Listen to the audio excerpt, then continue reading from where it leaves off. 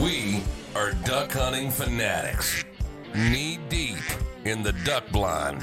If it flies, it dies. Only duck hunting fanatics know what it feels like to see a brightly colored Drake mallard cup its wings and soar towards your decoys. It's what we do, and it's what we love. Duck hunting fanatics with boots on the ground, eyes in the skies reports.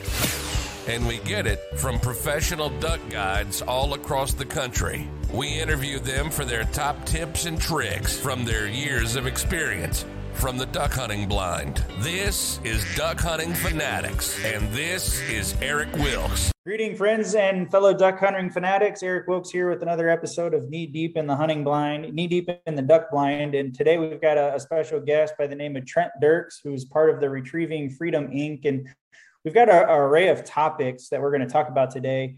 But first off, Trent, I want to thank you for taking time to be here. And secondly, I want to thank you for your service to our country. And thanks for being here. Absolutely. And thanks for having me on. I appreciate it. Absolutely. Now, I know you're part of Retrieving for Freedom, and you actually got a dog through them. And then you went to work for them. So, how did you come to get exposed to Retrieving for Freedom, and what made you decide to go with them? And I know they helped you through, I think, a little bit of a rough patch that you were going through with PTSD a little bit. So let's just talk a little bit about, how you came to come across Retrieving Freedom and how that's helped you and impacted your life. Yeah, so I got involved or introduced to Retrieving Freedom in about 2015. They had just opened a facility in Waverly, Iowa, and some of my clients were actually fostering one of these dogs. And I kind of asked a few questions vaguely, but I didn't really understand what they did, just that they trained service dogs for veterans. And I wound up a few weeks after that losing my second friend to suicide in about a year and a half.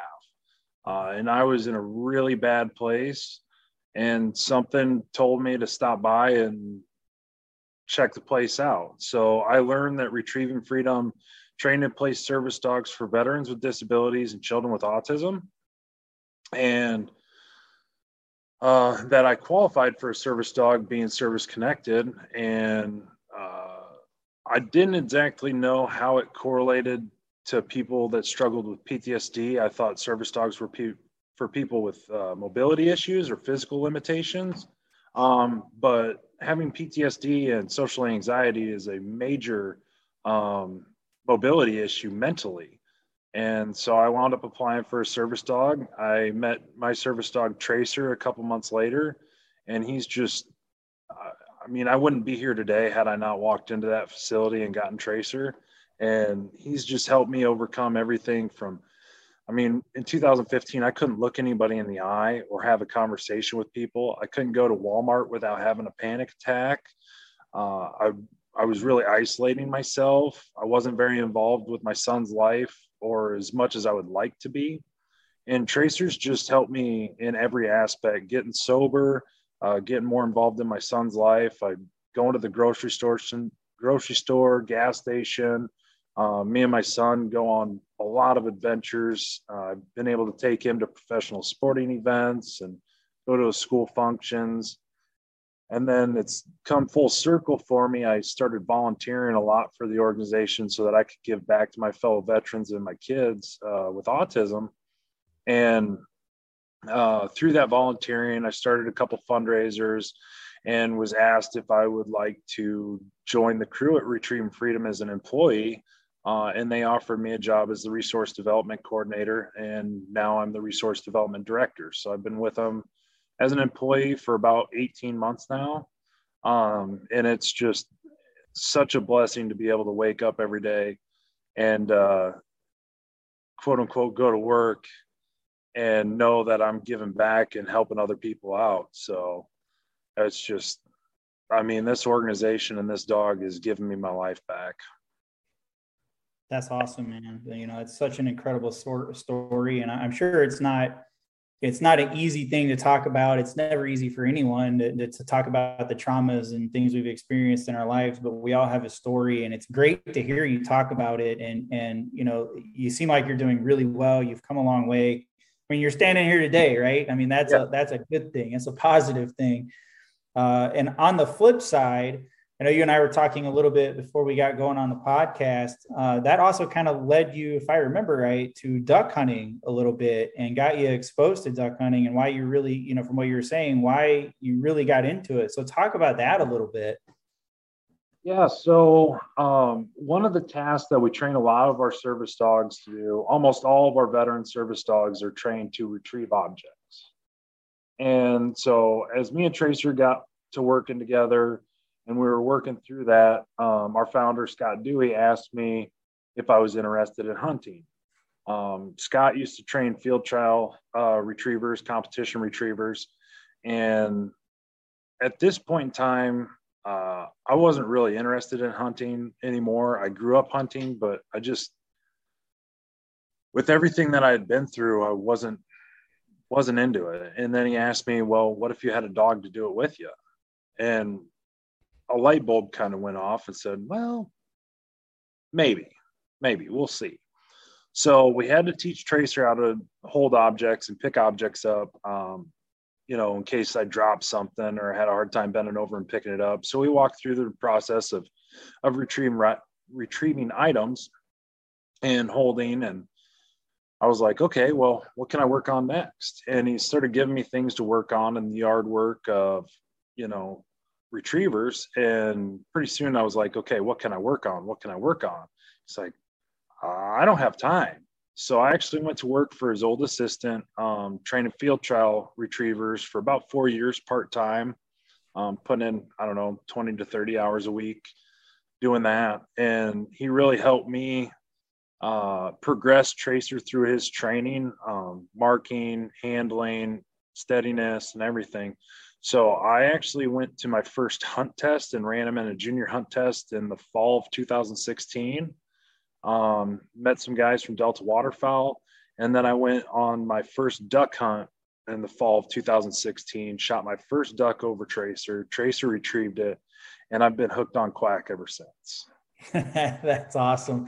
And I like that, hooked on quack. That's a good way to put it.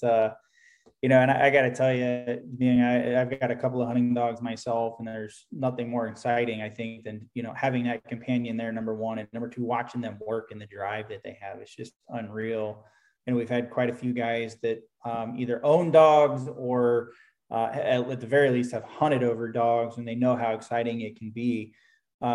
Just kind of enlighten our listeners a little bit on the training process, because I think a lot of guys fail to realize what kind of work actually goes into training a dog. You know, if you don't own a hunting dog, and your dog has even more extensive training because your dog doubles as a service dog, but just talk about, as it relates to maybe duck hunting, what that process looks like. And maybe if you can give some insight into, I know it takes some patience, but if you could give some insight or some advice to a guy that's maybe thinking about getting a hunting dog.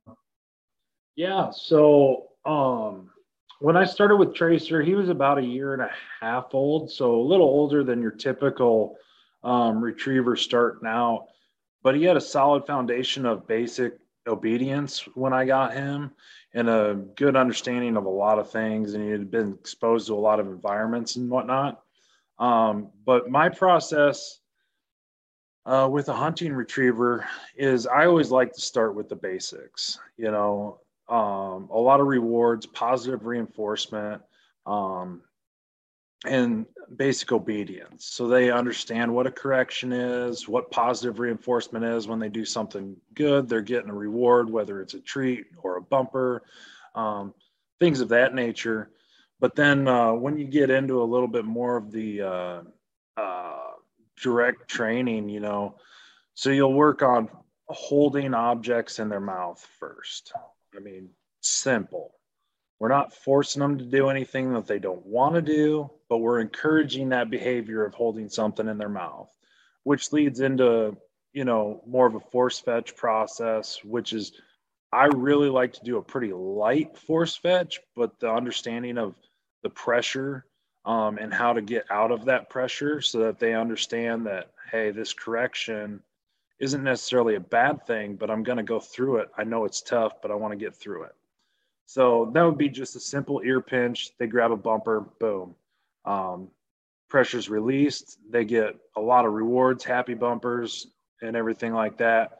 And then picking those objects up off the ground, collar fetching, which is kind of in with your force fetching process, to a walk-in fetch where you're walking alongside the dog, telling them to fetch. They'll fetch it off the ground, and then throw them a happy bumper.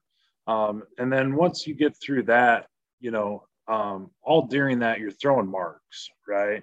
So you want to be getting somebody throwing those marks for that dog, whether it's birds, dead birds, live birds, bumpers, any way that you can build that excitement for that dog. And that's an instantaneous reward. Mark goes off, you release the dog, dog goes and picks it up, brings it back, big reward, a lot of praise, and it's a lot of fun for both of you. And then you get into, more advanced stuff, water training, force to pile, and handling and casting, which is a lot of fun when dogs are picking that up and starting to take the right casts, and you want to start simple with that, just like on a place board, and teaching that dog to place on a place board and looking at you, and you get to play with happy bumpers when they look at you and give you that eye contact. You get to flip them a bumper or whatnot. And then you'll have a pile of bumpers to your left and to your right. And then you can give them a cast. And if they don't like to take that cast, flip a bumper over there and say over. Then go pick that bumper up, come back to the place board and do it all over again.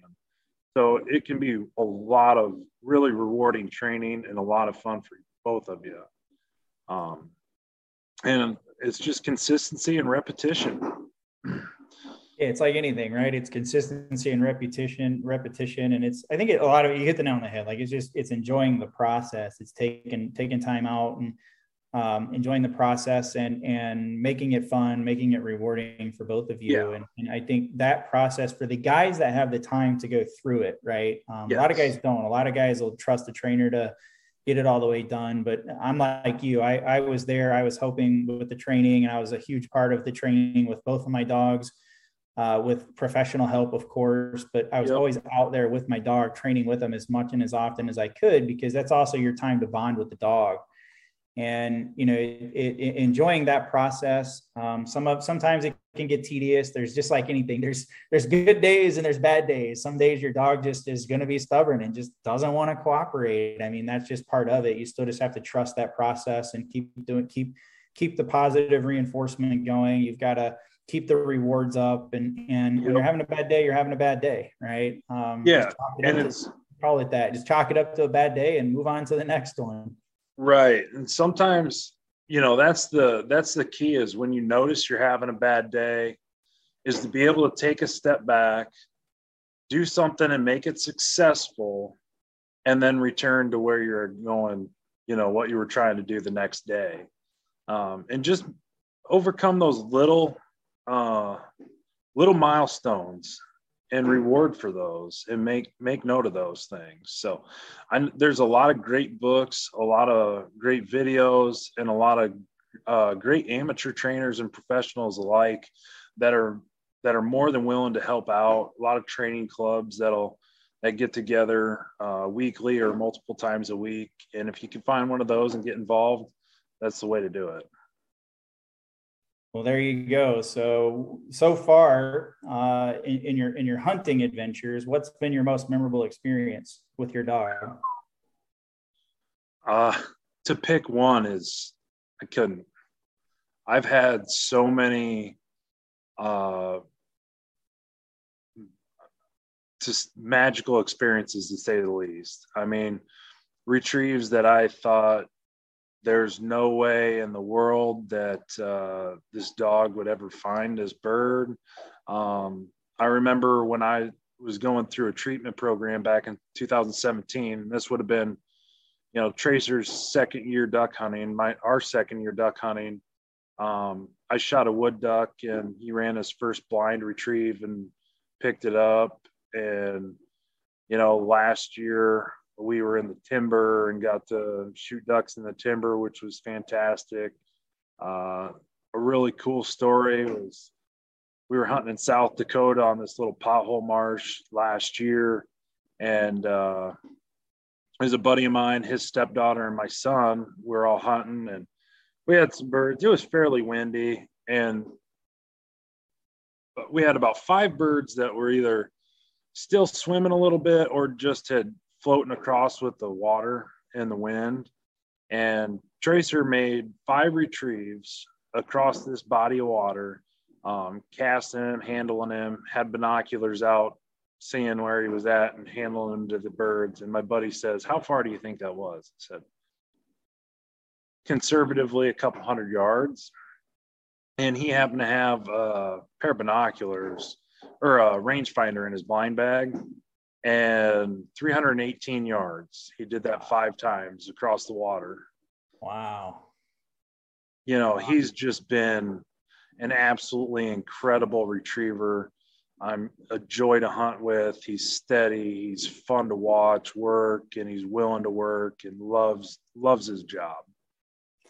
As most hunting dogs do, right? It's what they, if you treat them right and you train them right, they live for it. You know, it's almost like they're just, this is what they were born to do, and they love it. And that's why I think I just get so much joy out of just going out and watching the dogs work. And really are, you know, truly, when they say it's man's best friend, it's truly man's best friend. It's a really cool thing. So, well, hey, Trent, man, I want to be respectful of your time and say again, you know, thanks for jumping on the show with us here for a little bit. You know, tell people a little bit about what you've got going on for the rest of 2022 with Retrieving Freedom Inc. and how people can get involved with you.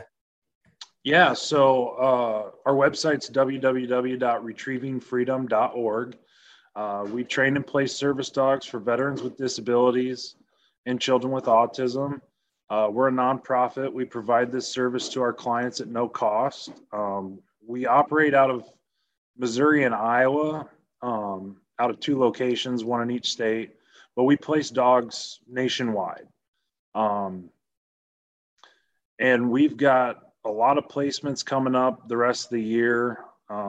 And we've got a lot of new puppies that are coming in. So we're always looking for puppy volunteers and donations to help us operate and help these individuals that need it. So if you'd like more information, check us out online or look me up. Awesome. Sounds good. And just to show you guys again, you see the website here on the screen. If you're watching this, or if you're listening, it's just retrievingfreedom.org. That's retrievingfreedom.org. You'll also on the website see the links right to the social media profiles. If you want to check them out on Facebook, YouTube, Instagram, it's all right there at the top right corner of the website when you get to it. They are very active on social as well. So if that's a better place for you to engage, check them out on social. You can message them there. All their contact information is there. So I would encourage you guys, you know, get in touch with them. If it's maybe you're a veteran or you know someone who is a veteran that you could refer over, send them their way. Let them know Duck Hunting Fanatics sent you over, and that's how you heard about them, just so they know that you guys are listening and tuning in and active and involved in our community as well. So that said, I want to thank our listeners for tuning in. We definitely certainly do appreciate it. You know, without you guys, we wouldn't be able to continue to do these shows. So thank you guys very much for tuning in. And Trent, thanks again so much, man, for your time. I certainly do appreciate it. Absolutely. Thanks again for having me on. I appreciate it. It was a lot of fun. My pleasure. Thanks, everyone. Everyone have a great day, a great night, and we'll see you on another episode of Knee Deep in the Duck Blind. We are Duck Hunting Fanatics. Knee deep in the duck blind. If it flies, it dies.